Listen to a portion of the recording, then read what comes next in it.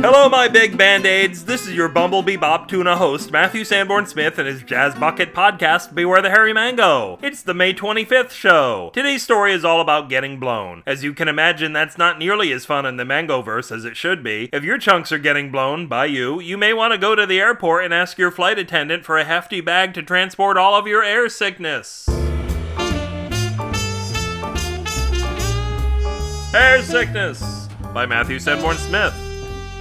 An ill wind blew into town. It blew its sharp, percussive coughs, spreading its filthy wind germs all over the children. People thought it was making them sick when they started seeing spots before their eyes, but that was just the wind looking kind of spotty. Not the awkward spottiness of teenagers, but the disturbing spottiness of pox victims. And it wasn't anything as mildly plague-like as smallpox either. The wind couldn't catch cowpox or chicken pox. It was an entirely different order of being from those animals and was never in any danger of that. It couldn't even catch anything from the now extinct small, a particularly meaty creature once common to farmyards all across the eastern hemisphere until it was wiped out by its namesake disease. It was a damned shame, too, because the old folktales suggest that a small stringy gooey armpit eggs were delicious. You know, once you got over the texture and were able to slip the last 17 inches down your throat. Oh, but the wind. The wind was no animal, but was instead a force of nature. The wind had gotten its disease from a rather unkempt volcano which slept around with random mountains and had fathered quite a number of explosive hillsides.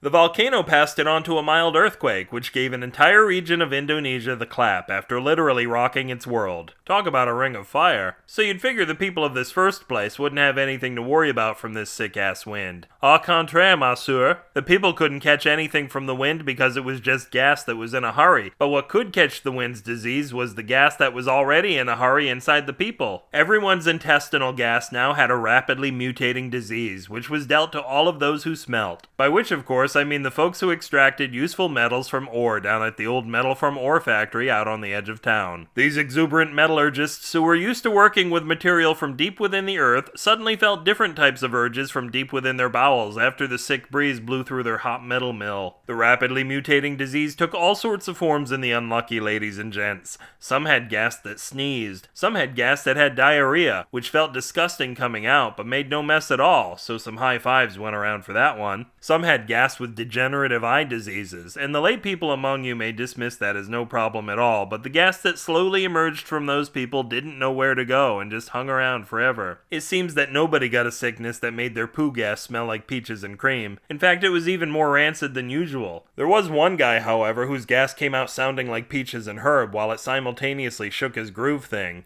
to the utter disgust of his co-workers, and later that night family, and even later that night fellow PTA members, and more later astronomy club comrades. They couldn't wait for him to be reunited with regularity, and it feels so good.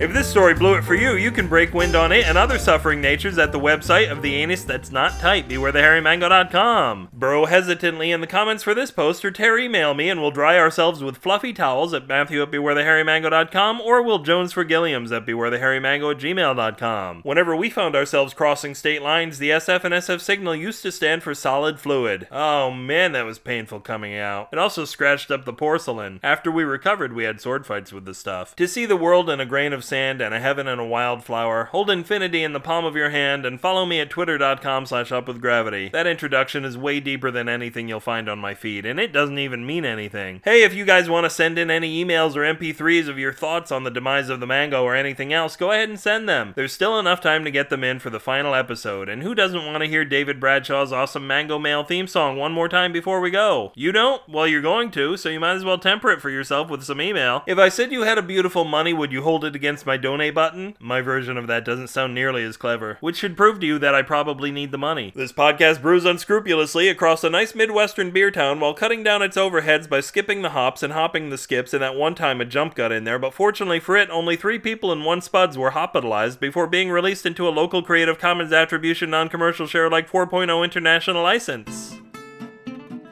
Until Spider-Man eats the human fly, this will bump into the walls of the home of Matthew Sanborn Smith and remind you the doors of perception were really the worst possible choice for your new bathroom. Good night.